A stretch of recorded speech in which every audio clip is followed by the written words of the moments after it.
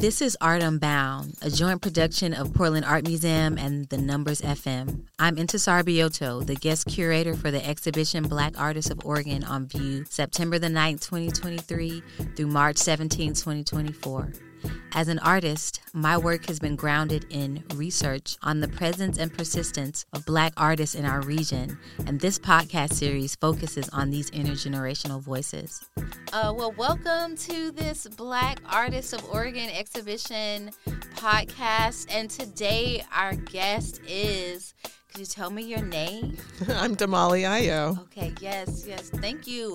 I'm excited to have you here. And just to talk about your art and experiences and insights.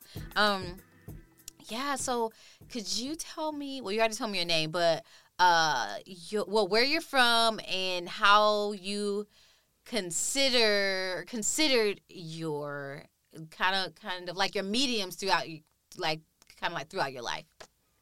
Or you like now, or... Yeah. Mm-hmm. I can. Uh-huh. It's wonderful to be here with you, Intisar. Mm-hmm. I love talking to you, so this is great.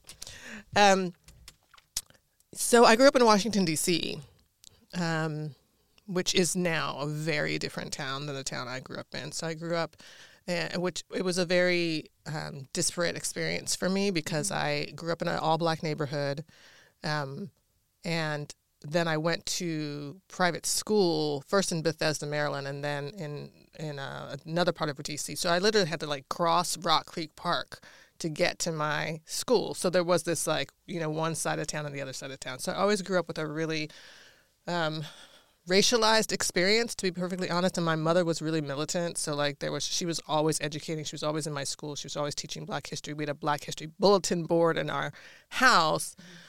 We got quizzed on Black history flashcards. I grew up in a way extremely Black, intellectually. But because my parents were members of the Nation of Islam, I didn't grow up with Southern Black culture as people define Black culture these days, which is food, right? We didn't when they had that horrible Black history lunch in my school and they served collard greens cooked in pork, I couldn't eat them because you don't eat that stuff, right? So there was always this disconnect of what does it mean to be Black? How do you fit in? And that was always a dialogue in my life. Really, I never remember a moment of kind of innocence. So, when and my mother's mother was white, and her aunt, who was the only relative from her family in our life, was white. And my white aunt gave me Black Raggedy Ann and Andy dolls and 2 sets, one to play with at home and one to take to school because I was not allowed to play with white dolls. So I had to import my own brown dolls to school so I would have something to play with during playtime. So I say all this to say,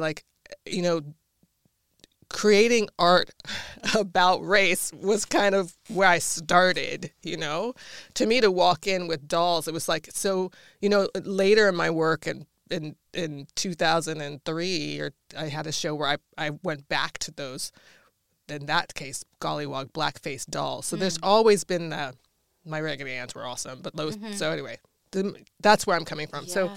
So I've always been really creative, although in my family, I was labeled the scientist. I was supposed to be a scientist. I don't know why that was the path that they chose for me. I think because I was just really smart. And so it was never a possibility that I could be an artist, but I was. I was always making everything. I was 6 years younger than my sisters, so I had a lot of hand-me-downs. I had a lot of secondhand things, and I was always transforming them to work for me. I was always making my own stuff. When I was in 7th grade, I designed my own men's clothing line for my male dolls. Wow. So, it was just always really natural, but never identified. So I never took an art class because nobody said, hey, maybe you should take an art class. I never, all the way through college. I could have taken classes at RISD when I was there and when I was at Brown, and it never occurred to me that I might be an artist, even though everything I did was always at that level, at that kind of expression. Sorry, that was a long answer. Yeah, no, that's you can a edit great that answer. out. Yeah, wow. So I'm interested in how and even though it's going back, not forwards yet, and how Black people came to this place where they were from, where their folks were coming from. Like, where were your where were your folks from? Were they from the D.C. area? Is that where they were from? Right. So my mother grew up in Philadelphia. My father was born in Mississippi. Okay. His father was a sharecropper. Okay. And, oh my God, my grandpa, he's amazing, man. Like, he was a sharecropper, and as sharecropping goes, sorghum, I think is what he cropped. He farmed. You never got your fair share of the profits. So one day he had enough. And he was like, I'm going to go get my gun. Like, he's like, I'm going to go get my gun and I'm going to, like, confront, the landowner. And his friends, knowing his personality, were like, oh, no. Like, you're not going to do that. And word got out. And the story in the family is, like, the clan found out and they started to come after my grandfather. And his friends were like, you got to go. And, like, just rushed him out of town. So he ended up in Iowa, like part of the Great Migration, and left my grandmother back home to just like pop the babies out. Well, I guess she already had popped a bunch of babies. My grandmother said once, she said, I figured I was going to be having a lot of babies, so I better figure out how to do it on my own. Oh. So she just, like, I was like, when was my dad born? She's like, I'm not totally sure because I don't remember the day exactly. It was like that. Yeah, wow. So he goes up to Iowa, works for John Deere Tractor for a long time, and then he gets called and he becomes a minister, and he spends the rest of his life as a Baptist minister, and then she and the whole family go join him. So my story is really entrenched in like that piece of Blackness. Okay.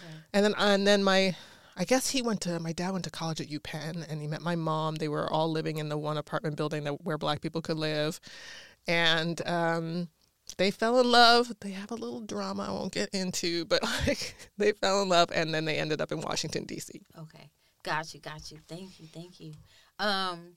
With your art, you're saying you were making art, and they thought you would be a scientist, and, you're kind of talking about how you were making art, but it wasn't through classes or schooling. Did you, and I think you mentioned something about, did you envision ever, like, in the process of, like, doing the things you were doing and the art you were making, did you have any kind of vision of what your art would be like in the future? Or was it just, I'm making art right now? Or was it like, I would like to do this? Like, and if so, what were those things? That's a really interesting question.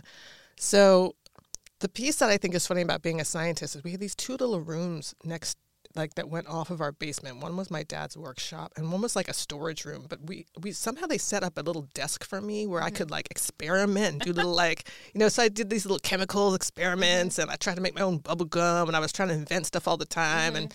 But up above that desk, I had a quote from Shakespeare. I'm like 8, I'm like quoting Shakespeare, double, double, toil and trouble, the 3 witches of Shakespeare.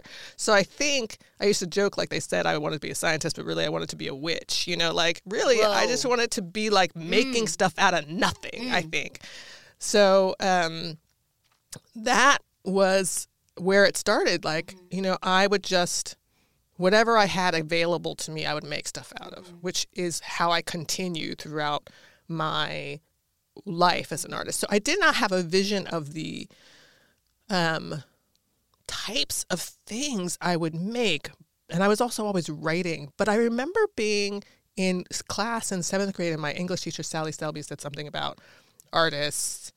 And, I think she might have referenced like having to work another job or something. And my brain, I remember this moment being like, oh, hell no. Like, if I'm going to be an artist, I'm going to be a full-time artist. I will do everything it takes to do nothing but work. Like, I understood what it meant in my bones to be an artist. And I knew that there was no space for anything else. And so that was my heart's desire, was to be 100% committed and focused. That I felt. And I look back at that moment. That's the moment I think I knew I was an artist. Wow. That's so appropriate here, thinking about the chemistry and the science and that quote and like being a witch is somebody who could just make things up. And there is that there is science to making art, of creation and things that are being revealed that you know or don't know. That's such a beautiful corollary that I hadn't thought about. And also having a witch involved in there. And Shakespeare. Yeah. I mean, I was a huge Shakespeare fan at like 8 years old. I remember when there was a $20 book at the bookstore. Was like, I still have this. It was stories of Shakespeare, and I'm like, Mom, I really want that book. I really want this book. And she was like, that's $20. Like, you better read that book, if we get it for you. And I remember lusting after it for the longest time, and she finally bought it for me, and I still have it. Wow. In fact, I gave it to my neighbor. Before I left Portland, I gave it to my neighbor across the street because she was also another smart little girl. And then I got to the small town I live in, and I realized I didn't have it. And I called up her dad. I was like, you got to send that back. Is that horrible? I needed that book, So, yeah, it was like, and the witch thing, too, I think also goes to... And I think this is why I'm a conceptual artist. When people say, what's your art? What's your medium? I'm like, I mess with people's minds. The witch thing, too, is like influencing others, right? It's like, how can I use some kind of magic because the material ways of achieving things aren't working? That's what the witch does. That's when you go to the witch. Yeah, ooh. Yeah, you're right. Gosh. Yeah. That's something. Wow. Thank you for sharing that. I love how these stories dip in and out. Gosh. So like, okay, in your world as a young person, developing your art or your witchery or your science in ways you perceived or didn't perceive, were there artists or scientists or other witch-like folks who were inspiring to you or who you feel like left you with nuggets of inspiration or anything? Yeah. So, like I said, I grew up on mounds of Black history. So, there wasn't a book report. Everything had to be about Big Black. So I had a lot of heroes to choose from, actually. And Garrett Morgan was my guy. So he invented the traffic light. And also the gas mask and other things, but those are the two big ones. So the reason I found him the most fascinating was because, the traffic light came after cars, after car accidents. It solved a problem. And he had to figure out, how do we make this efficient? How do we make it work? How does it change our culture? It was a cultural influence, this invention. It wasn't just... now all the inventions are for more convenience, and making people's lives lazier. But he was like, we got a problem. Like, we're not caught up. There's this thing called cultural lag when the invention happens and then the results, like the society actually isn't prepared for the invention. So we got the car, but we actually weren't prepared for accidents. We didn't know that would happen. So then we had to figure out what to do. So that's interesting. And the gas mask, the way he designed that was like, it was this thing that went over your face with a long tube to the ground because the gas rises. So the air on the floor was cleaner. And it was just so simple. Yeah. And elegant. Yeah. I was like, wow. Those kind of elegant designs were always really interesting to me. And so that's why, science/inventor, I think they always thought I was going to be. And also, I think, now I don't actually remember this, but I also remember listening to Dick Gregory albums. I can't tell you what he said, but I've always also appreciated the elegance of a perfect joke. You know what I mean? Yeah. And the elegance of humor that makes you think.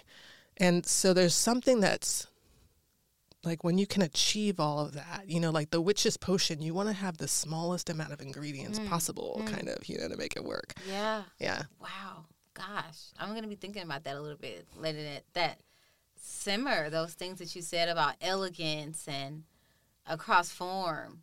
Wow. Okay.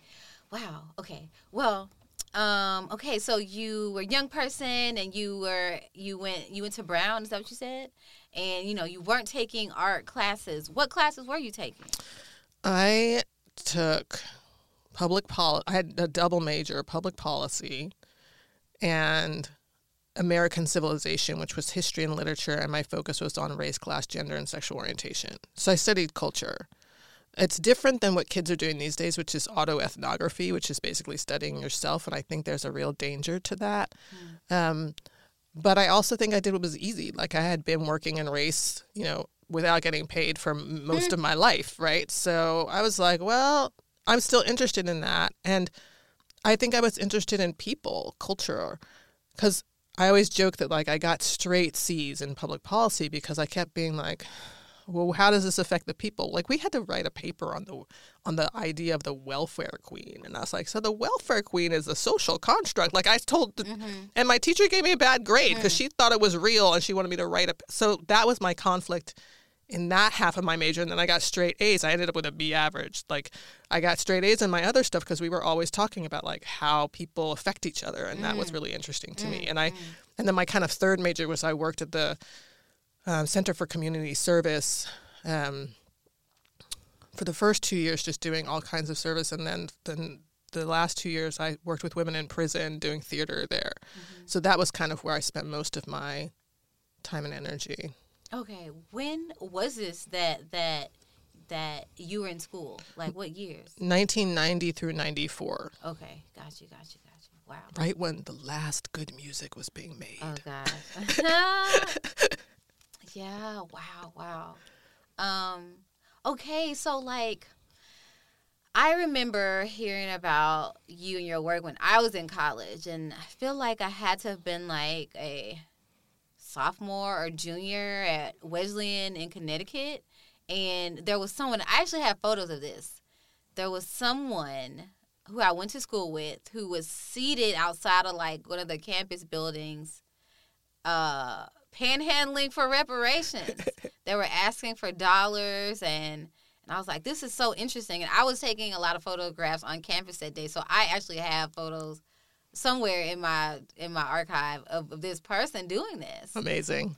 And I don't know, gosh, I guess that would have been after some of other of your, no, that definitely would have been after some of your other. It was 2007. Yeah, after some of your other well-known works. Yeah. But what was your journey after college, and how did you come to Oregon? Okay. First of all, that piece was 2007. I had done earlier my Panhandling for Reparations piece, and what we did was a national day of panhandling for reparations, where I let everybody download the instructions and signs, and then people did it all over the country. That is so cool. I wonder if it was, Ruby Beth. It probably was. Yes. In my mind, I was like, was this Ruby Beth? But I think it was also someone else. It was two of them, yeah. Yes, there was someone else. We joked because we were all biracial, and so they were like, we were handing dollars to each other. Did you come? Were you there? I wasn't there, but the two of them joked that to me. But okay, we were all, yes. Okay, Ruby yes. Beth, so someone else there, and it's been a long time. It's been 15 years since I graduated, so I remember people, but sometimes names escape me because, hey, COVID brain. But I do remember there was someone else. There's someone else with her. I can't remember that person. I didn't know. I knew Ruby Beth. I had met Ruby Beth. So she was one of these lovely people that got introduced to my work and then knew I was a real person, so stayed in touch with me, and we talked, and so she was right there when I was developing that piece. Wow, that's something. I didn't know that detail. Yeah, I definitely remember the first person, their faces in my mind and the image, and then when we were talking, I was like, I also feel like it was Ruby, but I don't know that I have photos of Ruby Beth. But that's wild. That does make sense that would have been 2007. Yeah, because I would have been like a junior or so. That's right. Wow. It was the fall, so it was Columbus Day. Absolutely. It was fall vibes. That's wild. So many little connections. Yeah. Wow. Okay, that makes sense. You would know Ruby Beth because, wow. Gosh. She was cool, too. Gosh. Wow. Okay. So, coming back to when you kind of left school and what was your journey into who you were and what you were doing and... Yeah. Oh, right. Okay, so I was working with women in prison. That was my passion. And I actually, oh my God, I forgot about this. I actually had applied for this really prestigious fellowship called the Echoing Green Fellowship. And my path, my family thought I was going to be a scientist, but everybody who knew me thought I was going to be like the head of a nonprofit because I was just so, social change focused. So I made the proposal to start a nonprofit for women transitioning out of prison. It was called Commonplace. We were going to start an organization because there was no support network for women getting out. Getting out was hard. It's such a shock to the system, and that's why so many women end up back in prison. Sometimes it's just they don't know how to function, or they go back for the stability or community. It's not like they're choosing, but it's like their path doesn't have another way of being. Anyway, so I had all these women on my board that were friends. One was my partner. One was another woman who was obsessed with my partner. And I sat in this board meeting one day, all these lesbians, and me included, and I just looked and I just saw how small and insular and drama this was, and I'm not doing this. And so I wrote the Echoing Green Foundation and I sent the money back. I think I'm the first person in the history of the earth. I had spent like a couple $1,000s of it. I sent it all back. Wow. I was just like, this is not the life I want. I don't know. I just knew. I'd never forget that moment sitting in the Women's Center at Brown with my board and just being like, no. And I'm really glad because those women, I wish I could say I love them all. I don't really. But like they were toxic. It would have been a really bad sitch. So I had an instinct and I got out and then I guess that must have been after I graduated. So long story short, after I graduated, I was so burnt out from studying social change and being such this big activist, just starting so many things being part of starting things on campus. Like we started the first campus organization for queer students of color. We set the template for that. It was that time in the 90s, we set a lot of templates, in my career, I got to set a lot of templates, and I was burnt and so I ran off to a farm in Maine. So I was there. You couldn't reach me. It was a mile to the mailbox. So I think that's where I kind of started needing a deeper, more soul-driven life, I've always been really driven from my inner world, but I needed my outer world to reflect it more. Yeah. So when I came back, I got a job painting houses on an all-lesbian paint crew. They were less toxic. They were more fun. It's a small community. I mean, it's Providence, Rhode Island, right? It's a small community of lesbians. And that identity to me was also really shifting because I identified then as bisexual. And that was also, it's still not an identity people understand. It's kind of stupid now. They still don't get it. And back then it was really threatening and confusing and my partner was very uncomfortable and it was a lot. So I had to try to fit in and then realize I don't fit in. Anyway, long story short, we broke up. I needed a change. I moved to Chicago. And somewhere along that line, I had a friend a white woman friend who just, I don't know, it was like she was just this kind of, I had so many white people, say like, I don't understand race and I don't understand this and I don't understand racism. They don't understand. But there was something about talking to her. It was just like the last straw in a positive way that I had this vision of this piece of art that I was like, if I make this art, I can show her and I can leave the room and I can stop having this conversation. And that's what I did. I literally made the work, showed her, I left the room. And she was like, oh, I understand now. And then I realized how powerful art making was for me, how it could really free me. And it did for a while, I could put everything in there and I could stop having to repeat myself. I mean, I had to keep saying the same thing since I was 4 years old. Yeah. You know what I mean? I was having the same conversation with my 4-year-old friend, explaining to her why the difference between being white and peachy colored, right? That I'm having with the 30-year-old friend, 26 years later, I was done. Yeah. So I needed to find a way to not have those conversations anymore. And art was that's how I started making art. Okay. Seems like strange, but yeah. Wow. What was that you made and then left the room? So when I was in 8th grade or 7th grade, that same English teacher, Sally Selby, I loved her. Mm-hmm. She got pregnant, had a baby. All the teachers kept having pregnant and getting babies. I would knit them blankets and stuff. I mean, I have this really big heart. So I was always knitting baby presents. Anyway, so she left, and her cousin substituted teaching for her, and she was not good. Anyway, so we were reading To Kill a Mockingbird, and she didn't really know how to teach it. And I didn't like reading that book. I don't think I read the book. I found it so traumatizing. So I don't remember really reading it. But what I remember in the conversation in 7th grade, we were all sitting around this big table, and one of the white people said the word nigger lover because that's really prominent in the book. Mm-hmm. And then another white person said it, and then the teacher said it, and then the white people kept saying it over and over. I was like, holy shit. They had this permission, right? Mm-hmm. They always wanted to say it. Right now they could say it. And I remember Kim Yates. So I was in 7th grade because Kim Yates was an 8th grader. Mm-hmm. I was scared of her. She was black, and she was tough, and I was terrified of her, right?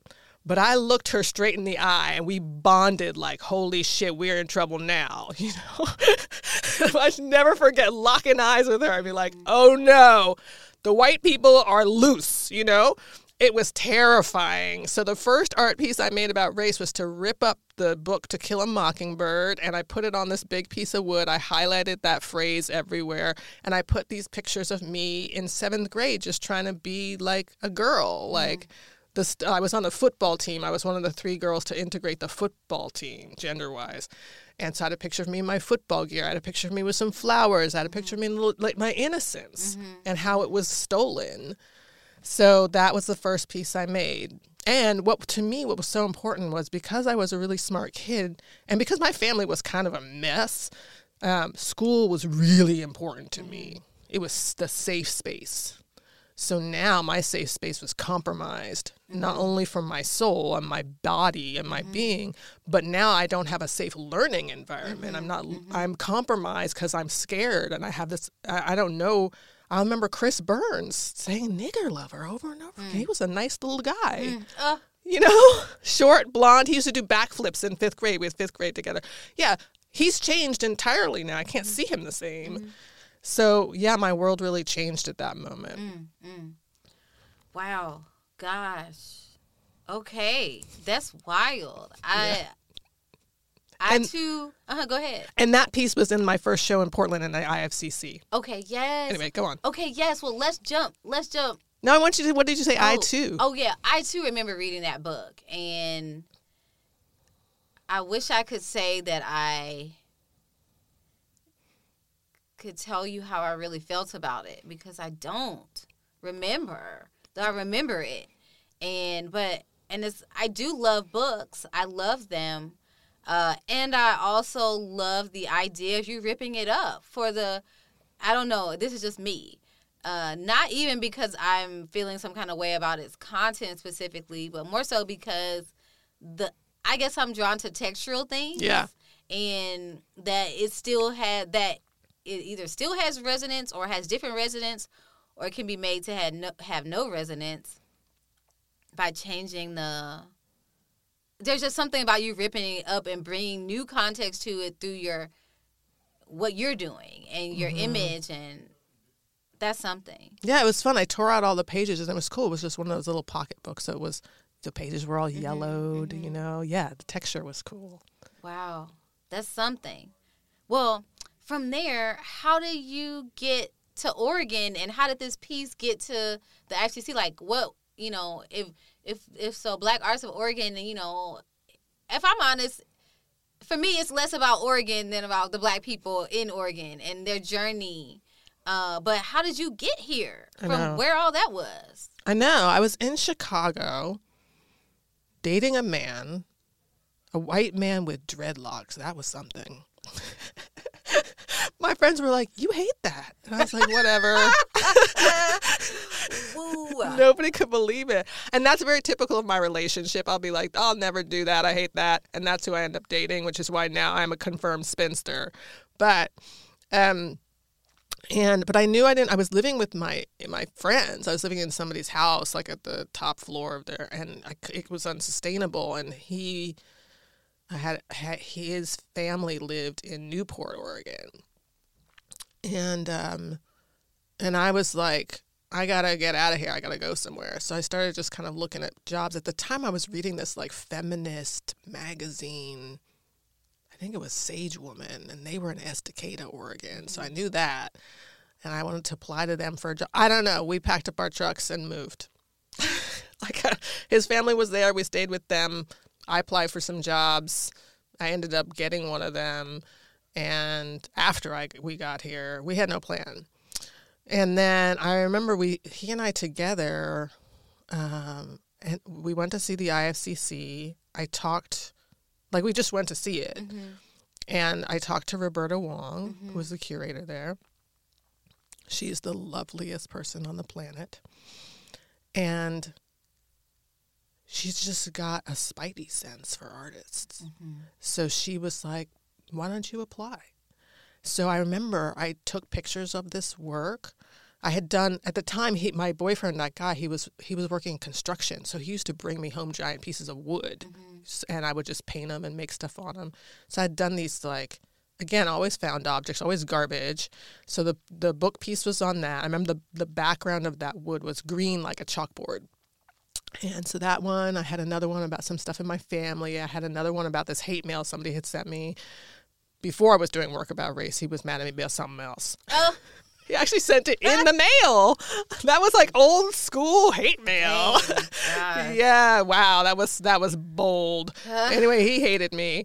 And so I made that into a piece of art. It was therapeutic. Mm-hmm. And so I took all these pictures, and I remember my boyfriend, he's like, in art shows, you're supposed to submit slides. And I had blown them up into like colors, Xeroxes. That's how, and I put them in a portfolio. I didn't know what I was doing. I always learn as I go.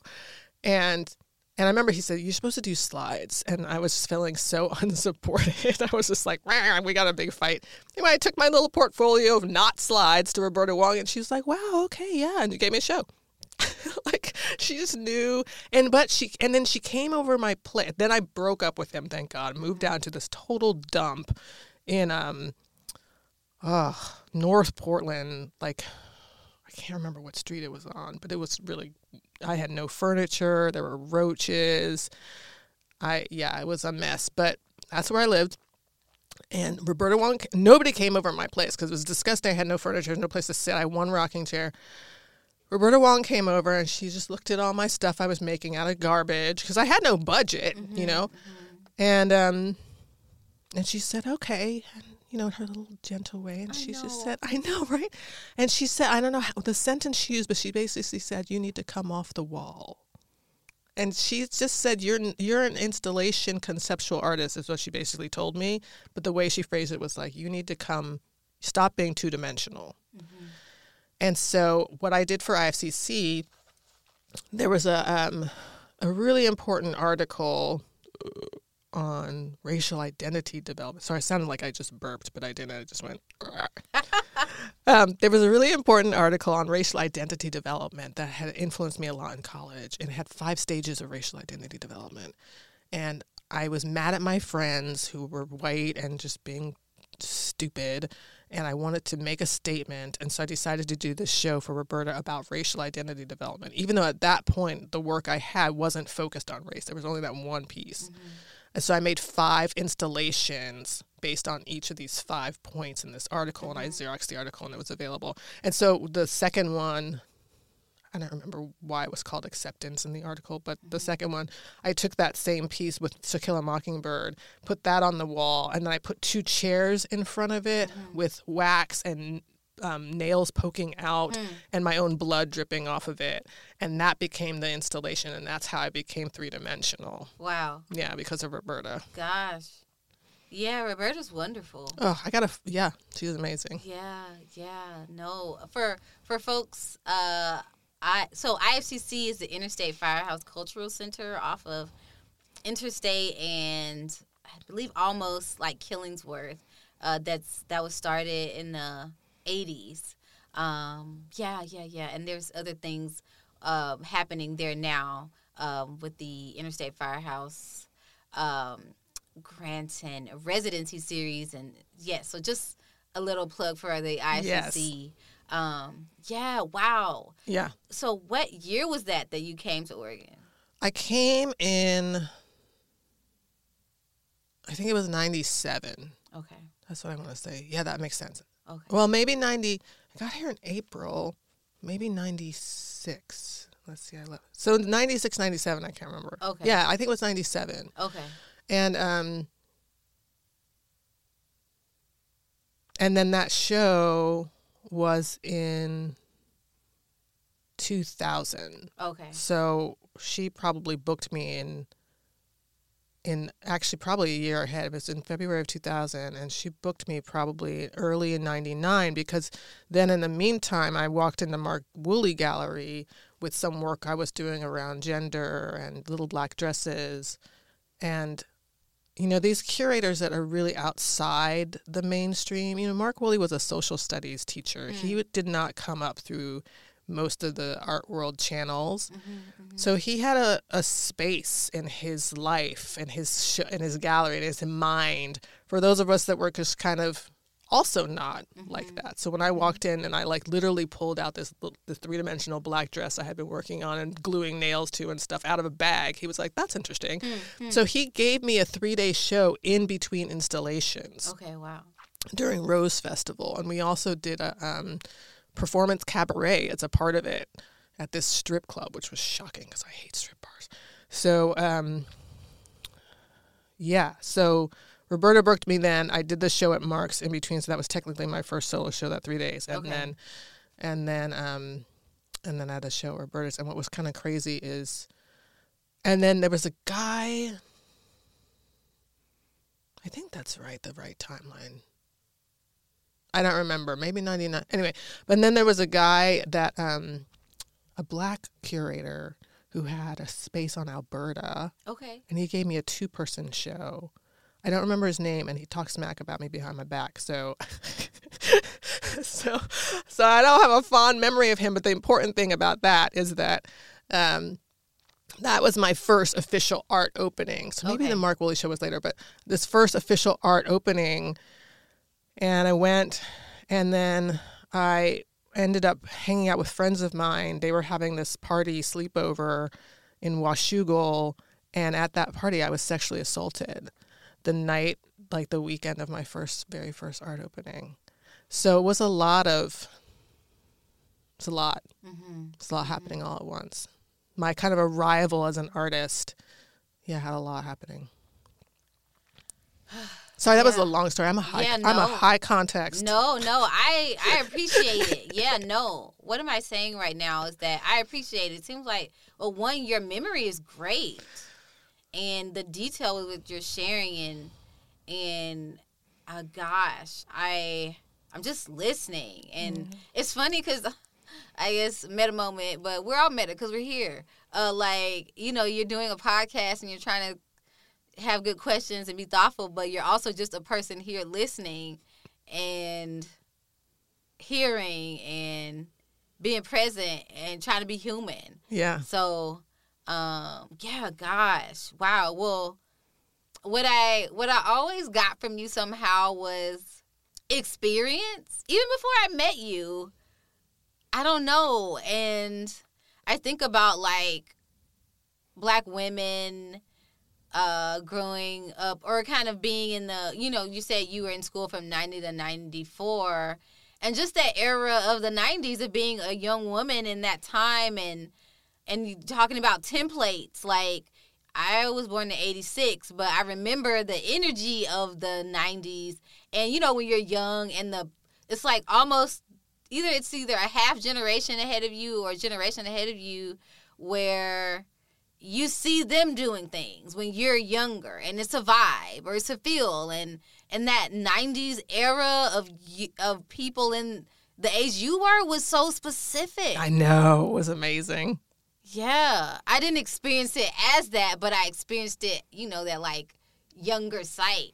And I just remember things around like women and you know, black people for sure, and black women, and wow, that's just, even just hearing about it. And gosh, so you came here 96 or 97, and your first show was over at the Mark Woolley Gallery. Where was that in the city? It was in the Pearl. Okay. Yeah. Okay. Yeah, and to go back to the 90s, I mean, yeah, that was, maybe every generation thinks we're defining things, but, you know, that's when we were saying racism equals prejudice plus power. We were making those definitions so that your generation could have clarity, you know what I mean? Because we grew up in a time where people were still trying to convince us shit was not going on. And so, I mean, that hasn't changed, I know, but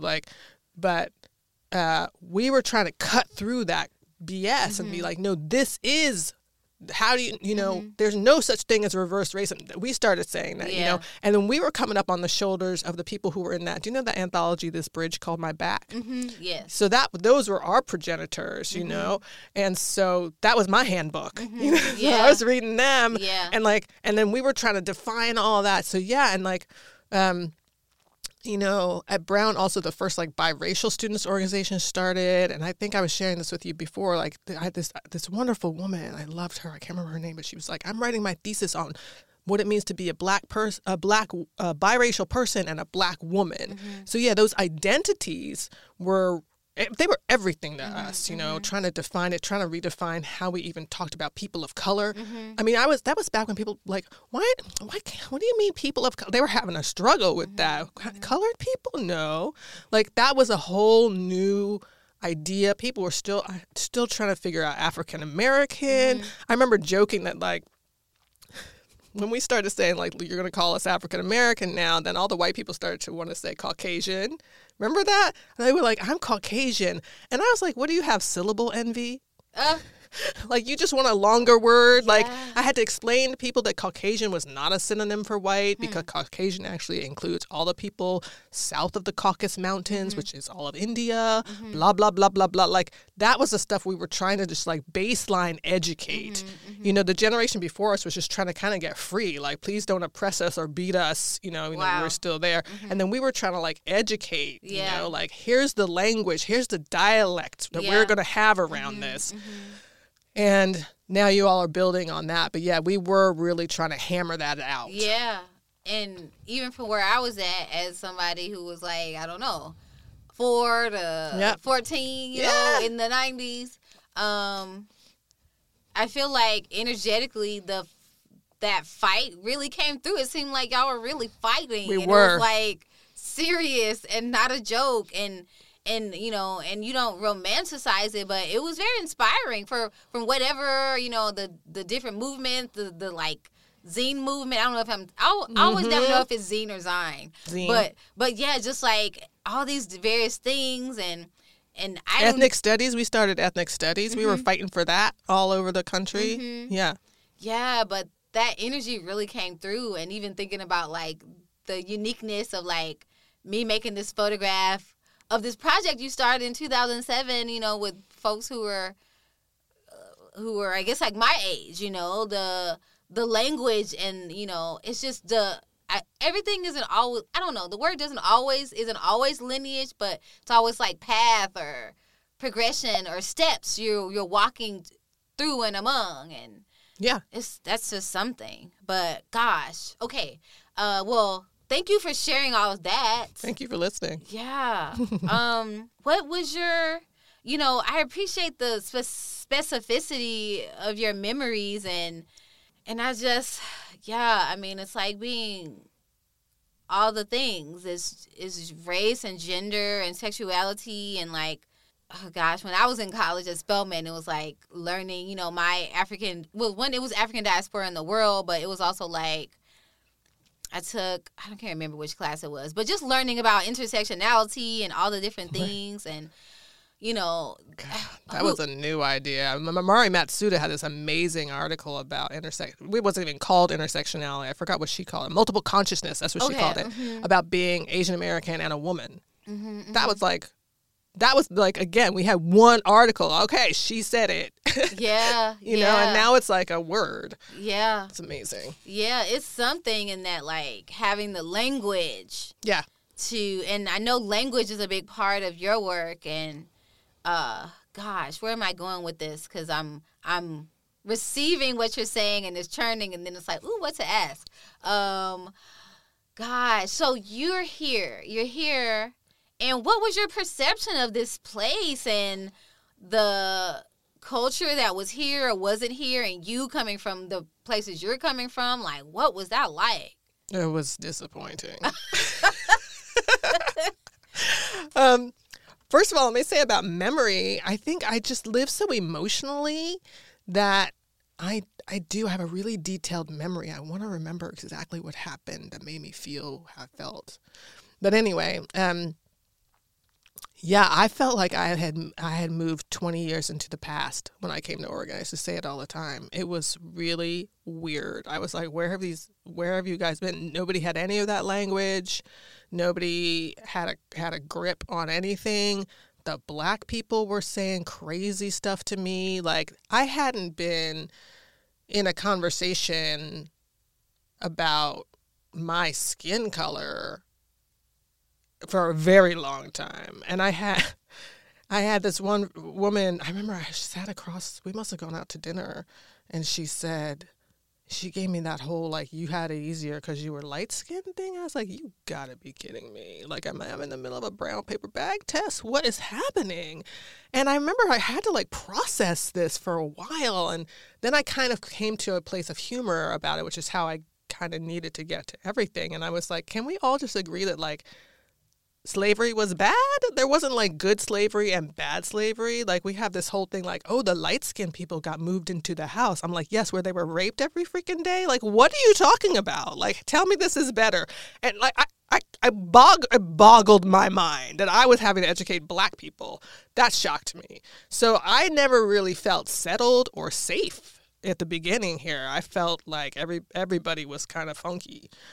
Because it just, I said over and over again, I feel like I moved 20 years into the past. Like, it just was, that's what I always said. So I think that's part of why my work took such a turn towards race, because I just didn't want to live 20 years in the past. And for me, I felt I needed to then bring everybody up to speed so that I could have a normal life. And I think that's what I spent most of my artwork trying to do. It's like trying to create a world where I could just be free, you know, which is not how it turned out. And I'm still on the soapbox about that, like how we need to let artists of color be free and not be expected to make work about race. I think we've kind of gotten into a trap. We can talk about that later. But yeah, it was disappointing. I felt really isolated and pretty freaked out. Mm-hmm. Wow. Gosh. Sometimes I'm taking pauses because I'm processing, I'm sensing. So when you're talking about that's how you kind of started to do more work about race, what was that trajectory like? Like, I know there are a few pieces you want to talk about. How did you, were there pieces before Rent a Negro, or was that the one that was coming out from that moment? Or could you talk about either Rent a Negro or the pieces that led to that? Yeah, that's a great question. So Rent a Negro was 2003. So if we back up to like 2000, I did the show at IFCC, and then I was also recovering from sexual assault. So we did a show about sexual assault. I wrestled with that for a long time. It came out through my art for a long time. Mm-hmm. And then by 2001, I did a big show about racism. And I'll be perfectly honest, like, the Oregon and Portland just ate it up. I got all these interviews and stuff because I was talking about things that wasn't being talked about in this town. And I knew that attention was going to be important to build my career. So I think a part of me just kind of went in the direction where the media was going. Mm-hmm. There was a piece of that. But I also had a lot on my chest, you know? So I was like, well, let me get some of this stuff out. So then the next big show was my solo show at Mark Woolley Gallery, which was called Shift, We Are Not Yet Done. That opened September 2001. So 9/11 happened right in the middle of my show. So it was interesting to have work up about race during that time. So I did some audio pieces there. I had this piece called White Noise, which I actually installed in this giant table with electronics and lights. And you could put on these headphones and you would hear this white actress I had hired reading all the stupid questions white people ask black people. And then that had white headphones, and on the other side, brown headphones, which was my laying on the floor talking about how hard it is to keep making this work. And of course, nobody paid attention to that part, right? I was like, wow, I don't even know if I'm a good artist because people are so blown away by the content. I don't even know if they think my work is any good, you know? And how I started to identify then, how this was impacting me. I had another piece in there, was a quilt that I had made all these pictures of all the black women people are always telling me I look like, which I don't look like at all. Like Whoopi Goldberg. I don't look like her. And then the bottom corner was Meg Ryan. She's white. People were always telling me, I was like, now that to me means you're looking at my face and the way she's like, people would say, you have the same smile. Now you're looking at me, right? Versus you're just saying you're another black woman with dreadlocks, so you look like all black people with dreadlocks. So I did that quilt. I did a thing called a race tag where I had a local printer print up those little hello, my name is tags, but it said hello, my race is. And I filled them in for people that said white, black, or other. And I made everybody who came to the show wear one. And that was really interesting in the context of 9/11 because we didn't have this Arab consciousness. So other was a really important category to identify at that time. So that was the first big show before then. And then... you have this nice kind of break. By then, I think I was living on 21st off Alberta. So during that time, during 2002, a few things happened. I started building the arts community in Alberta. We were just, all of us who were artists in that neighborhood, we just all right, we're going to do an art show. My friend Nikki, she's like, my garage is empty. So we're like, great, we're going to do a show. That's how Last Thursday got started. Just all of us being like, yeah, let's just do several art shows on this day. Or that's when I met Brian Sareth, who started Disjecta, and he formed our first, I was on his first board, and he's like, I want to do an arts organization. I'm like, great, let's do it. And it's all of that stuff was starting. And then I also joined, I did my first set design, and then I became a founding member of Defunct Theater. So all that's to say, right around that time, the internet starts to develop, and I start my first website. My downstairs neighbor makes my DamaliAyo.com webpage. And then I'm like, I need to edit it. So I learned how to code in Dreamweaver. And I'm like, this shit's fun. This is fun. I'm like, and this is interesting technology. And I was just really interested in that piece. Rentanegro.com came out of my curiosity about technology and how I could mess with it. So the internet was a baby that I'll never forget. The guy I was dating, not the dreadlock guy, yet another misguided white dude that I was dating. He was pretty nice, but anyway, I remember he came home, he's like, wow, I just heard of the most interesting thing. It's called a weblog, a blog. That was a new word, in 2003. So the internet was just baby. And then I was also feeling simultaneously, I used to call it my blender brain. My brain would chew on two things at once, and then they would come out as a piece of art.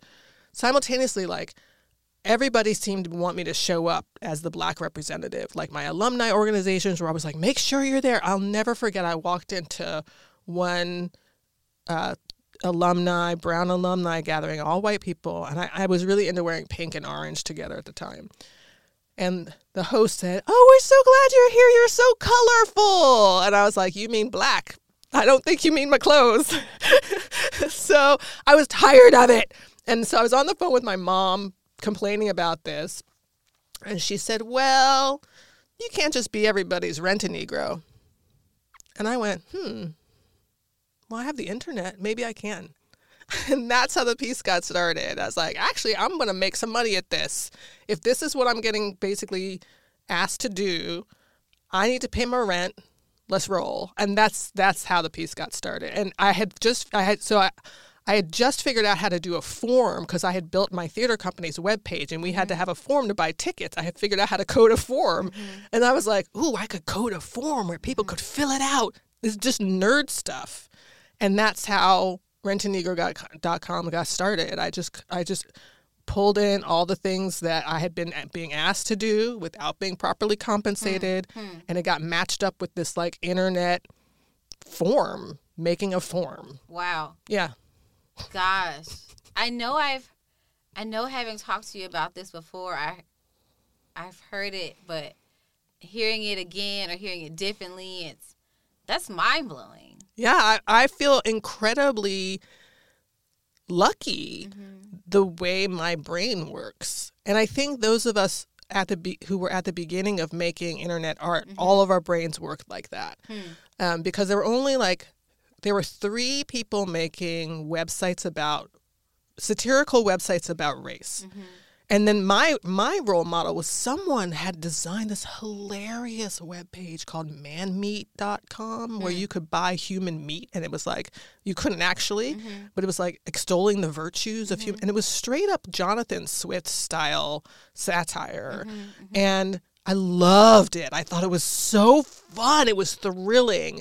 So I made Rent a Negro, and then Keith Obadike, I didn't know him. So across the country, he has the same basic things like, oh, eBay's weird. Yeah. What if I sell my blackness on eBay? Yeah. Hilarious, right? So now there's 2 of us. And then the 2 of us are basically the 2 sites that are credited with kind of starting, race on the net. And then also, with some other works, creating this genre of internet art.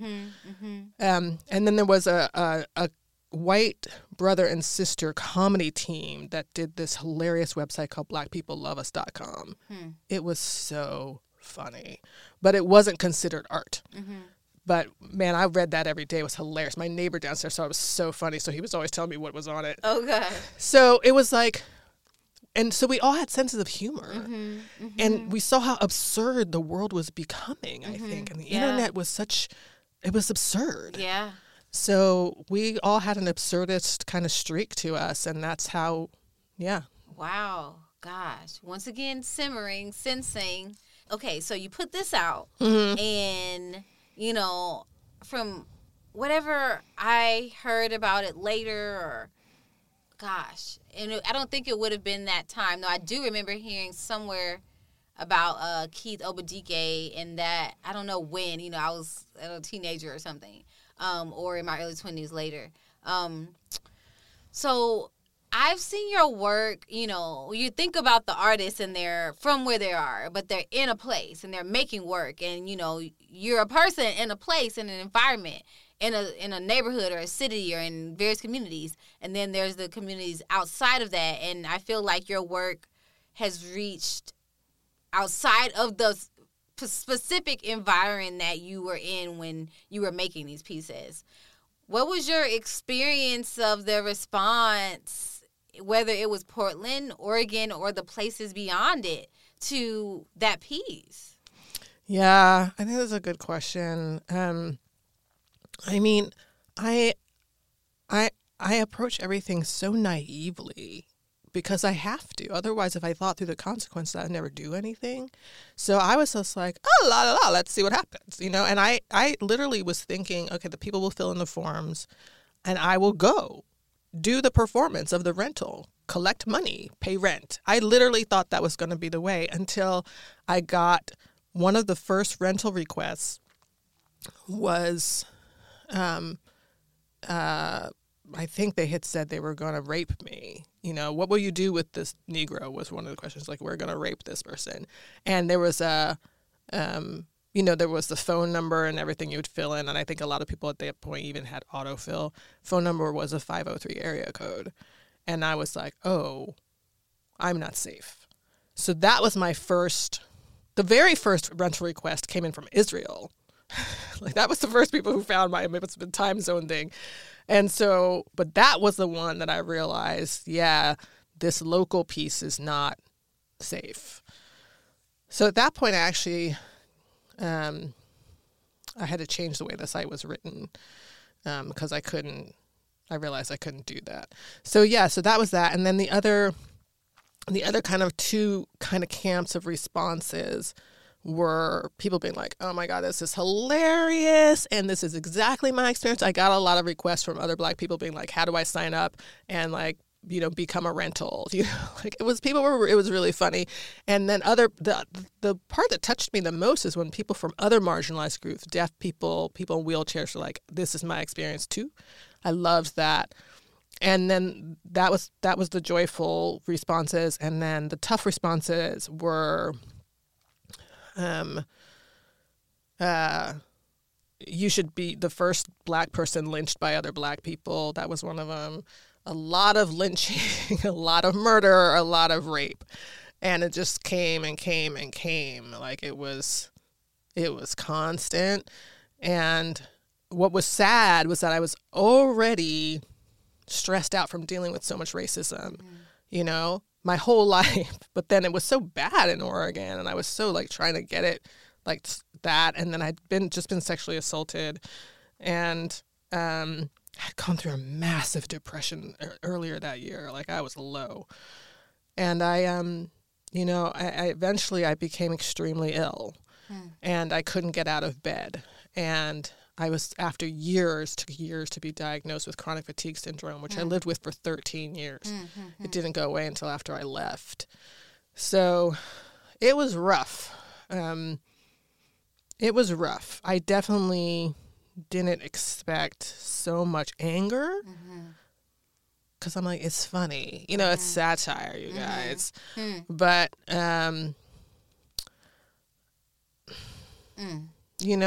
that's what it was. So it was emotionally, you say, what was my response? It was just like this. It was a roller coaster. It was a mix of like joy and then being like stunned. Yeah. Yeah.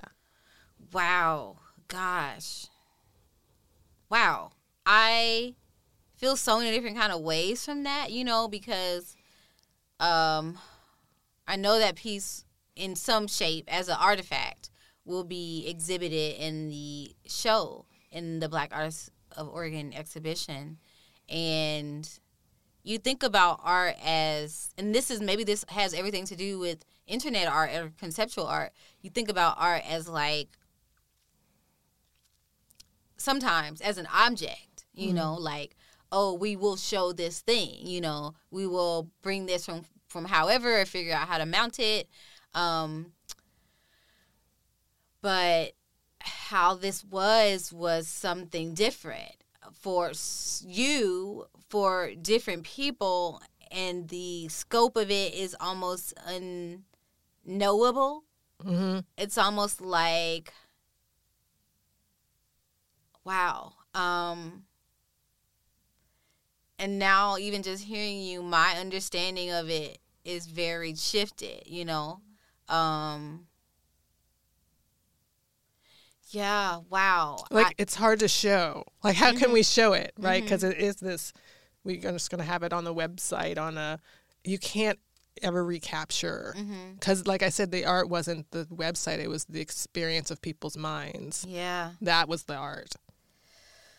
Wow. I think I'm going to ask a question, even though it's not going, I know I could go further into where I'm thinking right now, but it may circle back. What you just said about you can't ever recapture. And there were a few things that came up in the things we talked about, and even conversations we've talked about before, when I asked, like, well, where's your work at this time, or what can we show in this show?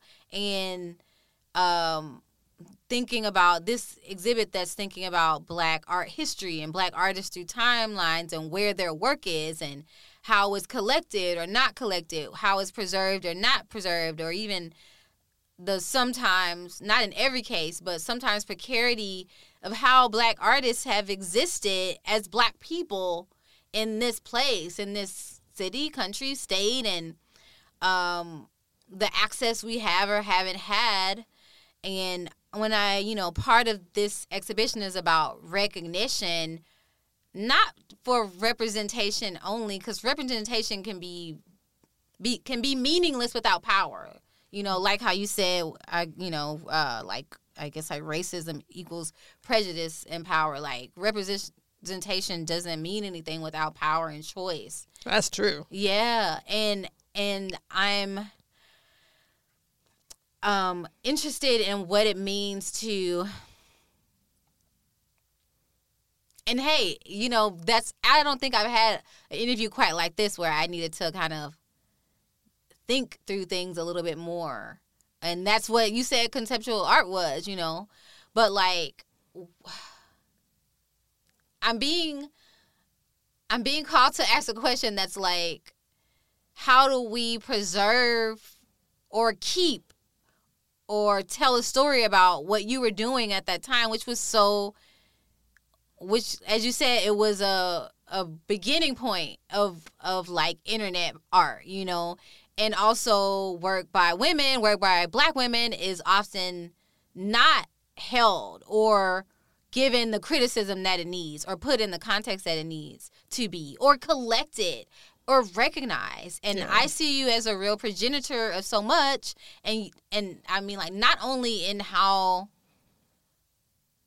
the art object in quotes itself, but what you did, what you experienced. And, you know, Black people are so complex. Like, I guess my question, even it was just a statement question, like, what can you recapture? What can you recapture?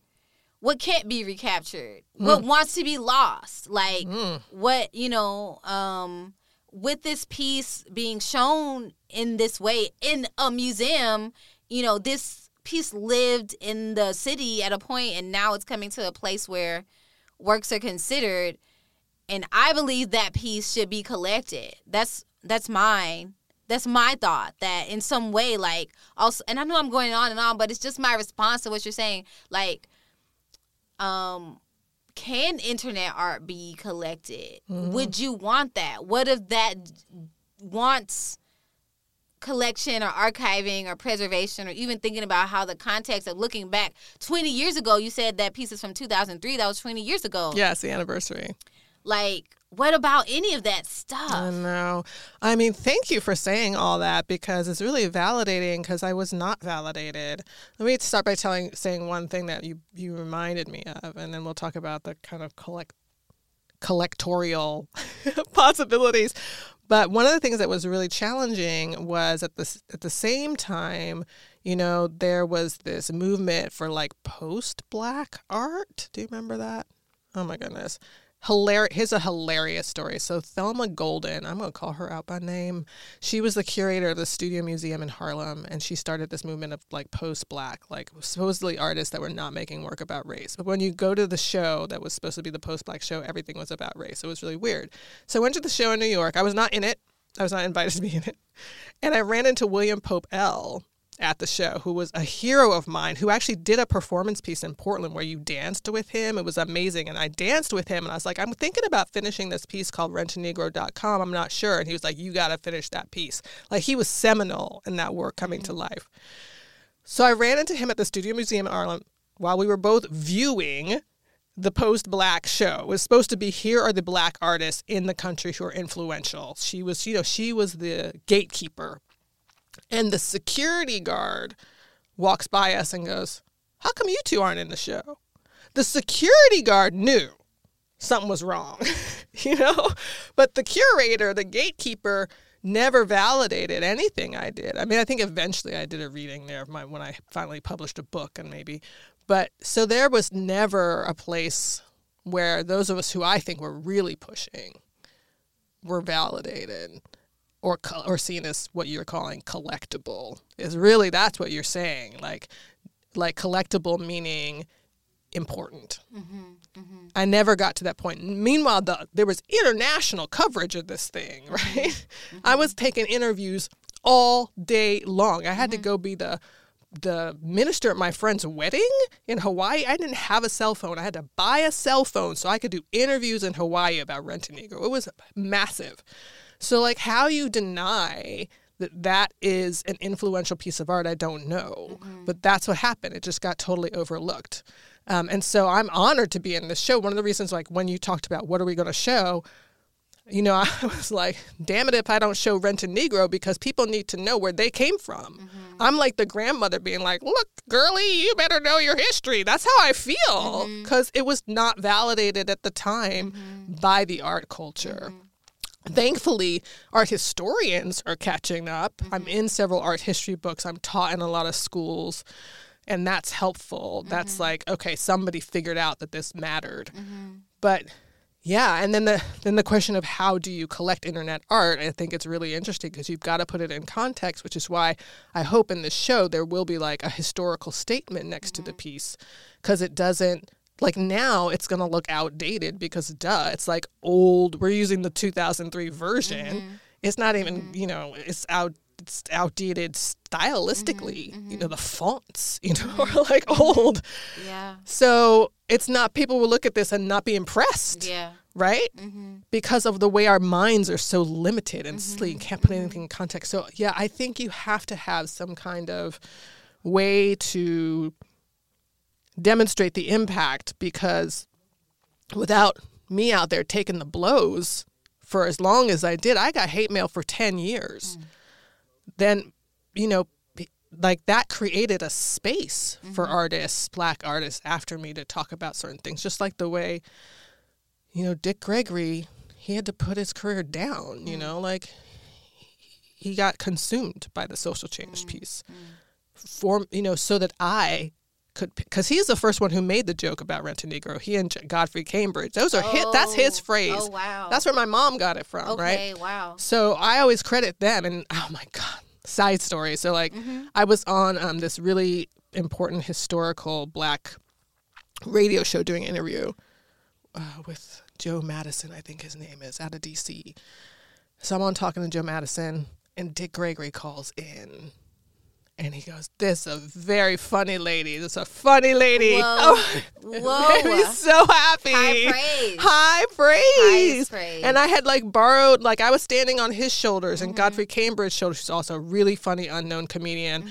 And and just taking what they did into the modern era. And now people are building on that. So like you said, it's not necessarily a lineage, but it's a narrative. And I think we just need to hear more of the narrative, really. The history, which our world is, they're not good at connecting the dots. Wow. Gosh. What can you say? Wow. Well, I'm interested, and I know there's another piece we want to talk about before we do whatever we're going to do next, but yeah, we don't have to talk about the Valentine. Okay, well, we'll see. Okay. Because I'm interested. I was connected to you there. What you talking about in terms of the, sometimes it's not lineage necessarily, but narrative, but I was connected to the narrative physically through the artists, the folks who were at my school, and how I ever heard about it. I can't remember how I first heard about it. But after certain folks pass, certain generations, things fall off and people don't know. But what does it mean? What would you like? How would you like your work, whether it's Rent a Negro or other works? But I would say specifically that one because it is conceptual and it's objected. It becomes an object, but it's not a specific object.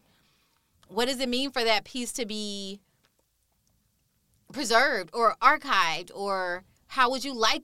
I mean, are you interested in being in in institutional collections? What would that mean? I would love that. To me, it would mean, I never got rich or famous, but to me, my greatest pride is that I am in art history books. I mean, what else that's the pinnacle to me. So if I can be collected and in that same way, if I can be placed in the space that I believe that piece should be placed, that I think that's all it would mean. But it would be great. It would be great if that was in collections. And the great thing, it's a digital work. It can be everywhere. It can be in every collection. Yeah.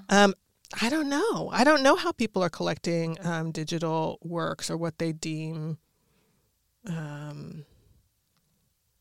valuable. I don't know if that answers your question. Yeah, no. Thank you. I have other thoughts, but maybe not here at this moment, but I hear that. It's just, there's something there. Gosh, well. Yeah, I think the thing too is and then I ran around the country for 15 years giving lectures about my work, which turned into be lectures about racism, mostly because that's where schools had funding, right? So I showed up to talk about racism with slides and slides of my work.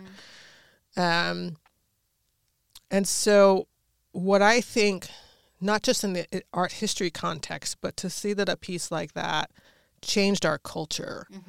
Like, I always say when I started that work, people were still whispering the word racism or like stuttering to say black, like they weren't sure.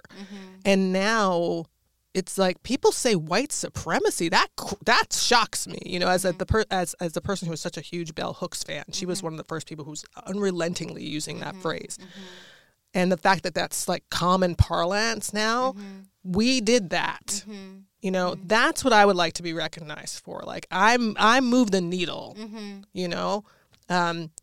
and sacrificed my life to it. I don't know what happened to the other artists who were doing this kind of work, but the edge that I was on, and the edge that I pushed meant the pushback was really hard, and I had to give up my life and career. And I'm in hiding at this point. I live in a small town, or the race comes up, I leave the room, I don't talk about it. It made my life so difficult.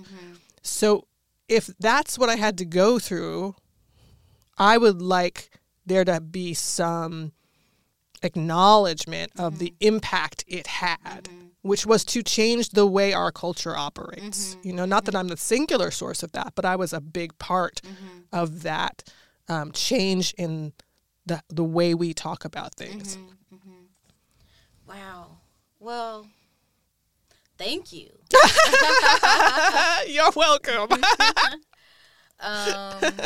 Wow. Well, I know there were a few other things we could have talked about in terms of this other piece or not, but is there anything else you would like to share? As I think about if there's anything else I want to ask, is there anything else you would like to share about your journey or what it means to be looking at that time? Well, no. Actually, I'm asking you about the question, but now I'm asking you a question. What does it mean to be looking back on that time from now? Like, and you just said it to some degree, but in regards to conceptual art or internet art, and that was 20 years ago. Like, are there any thoughts there? And if there aren't, that's okay. No, I think I feel really fortunate because I feel like I was able to make conceptual art at a time when it was still fresh. So the work we were making, like the Panhandling for Reparations piece, which is something I did in 4 cities across the country, that was, again, people were like, is this activism? Is it art? They didn't know where to categorize it. And so my progenitors in conceptual art, like Adrienne Piper, Marina Abramovich, God, she's my hero. I auditioned for her once. She didn't hire me. But I got to meet her, though. They were doing such powerful, Chris Burden, like powerful conceptual work. And now I think what I'm sad about is in our culture is that people making work now are so blind to their history that they think their ideas are new, right? So I did not. I knew that phrase Rancho Negro had to come from somewhere. And I also loved studying. The woman I did a show next to me at Mark Woolley, Julia Fenton, she was an amazing artist. And she had me over to her place and she said, asked me whether I was reading art magazines and stuff. I said, no, I don't want to be influenced by other things. I was like young, smart. And she literally picked up a pile of Art in Americas and dumped them on my lap. She's like, start reading. And that changed my life because I found Cildo Mireles, who's this amazing Brazilian conceptual artist who blew my mind. And I realized I was in context. And I wanted to do as well as them. And now young artists, they don't care. They really think their own ideas are like they're like babies, like they invented it, like babies discovering things for the first time. Not that I think they're babies, but they're, and that's a shame. Because one, you don't then pay homage to the people who came before you. Like, there's almost never a time I do an interview I don't mention Adrian Piper, right? So that, and two, then you're not building. If you keep, like, I can't tell you how many rent a whatever sites popped up after me. Hundreds. They're not building. They're just copying, and they think they're inventing. You got to build. You have to take it a step further, right? So if I was up doing the same jokes Godfrey Cambridge and Dick Gregory did, I was doing the same Rent a Negro jokes, I'm not building. But because I take it into this other medium, I've taken it to a new place. So therefore, now we're all in it together. They are now part of my work, right? That's, I think, what's missing in terms of how conceptual art is created. And also, I just think we've got problems with copyright right now in our world. I was telling somebody that I was having a conversation with two people the other day, and at the very first art lecture I gave, I remember how everybody used to wear those ribbons, like a yellow ribbon for this and a pink ribbon for that. So I went to the hair store and I got fake dreadlocks. I made little ribbons out of dreadlocks, and I pinned little dreadlock ribbons onto everybody at my lecture. So fun. And one of the two women said to the other one, "Oh, you should do that." And I was like, what do you mean she should? I just did it. It's been done. Yeah.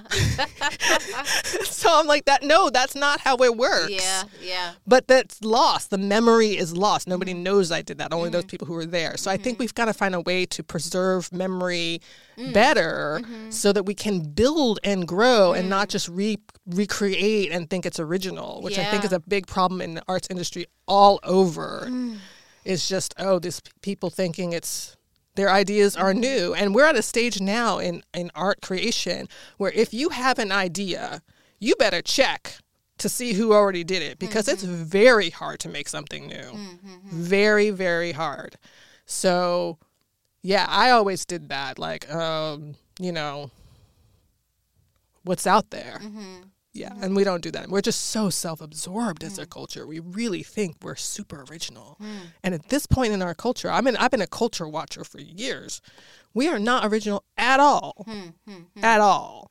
Wow. So we need to be saying, I'm doing a cover of this art piece, and here's the person who did it first. Wow. But maybe I'm just old. I don't know. Yeah, gosh. I'm old and cranky. Oh, my gosh. Wow, preserve so we can build and grow. Wow. Well, I appreciate you so much and your thoughts and experiences and consideration and how you think and share. This has been so generous. Thank you. And I say this to every Black artist that I'm in here with, but I hope you get everything that you need and want. Thank you. For your works that you made, for your life, for your consideration, not just your works, but you as the artist, as the thinker, as the builder. Like, I know the artworks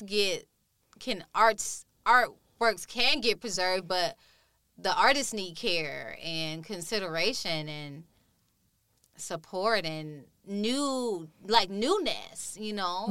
openness and thank you. I mean, thank you, because that's what you're doing, right? That's when I see the way you work. It's in everything you do is to say, how do I share this? How do I share this with as many people as possible? Like when you get some kind of boon in your life, it seems to me like your instinct is instantly, how many people can I share this with? How can I take care of more people? And that's what I see you doing in this show. Like, how can we acknowledge and care for, and I'm with you, like the Black Artists of Oregon show, it's, to me, I hear it being like, here's all the people you didn't even know you had. Oregon, you had all these people you didn't even know who have been doing huge things all over, and that's what this show is about. And that's a real generosity to everyone who's in the show to be validated in that way. So, yeah, you walk your talk. Thanks. I appreciate that. I appreciate that from you for real. Gosh. Well, I'm excited for you to be in the show and for, like I said, the narrative, the story we're telling and how we're connecting the dots and gosh, just big appreciations. Thank you so much. Thank you. Thank you for listening to this Portland Art Museum podcast. My name is DJ Ambush, the producer of this podcast and the executive director at 96.7 FM, The Numberz, a community-based radio station here in Portland with the focus on representing Black culture and music. The Numberz FM has been a community partner in residence at the Portland Art Museum since 2020. On the next episode, you'll hear from Richard Brown, an activist and photographer who has spent his multifaceted career supporting and documenting Black life and community in Portland. Black Artists of Oregon is sponsored in part by a Museums for America grant from the Institute of Museum and Library Services, and grants from Meyer Memorial Trust and the Terra Foundation for American Art. For more information about this exhibition, visit us online at portlandartmuseum.org. And be sure to subscribe to the podcast so you know when that episode is released. We appreciate that you've chosen to listen to this podcast. We would also appreciate it if you took a moment to rate and review this episode. That is if you're using Apple Podcasts or iTunes. Thank you for listening.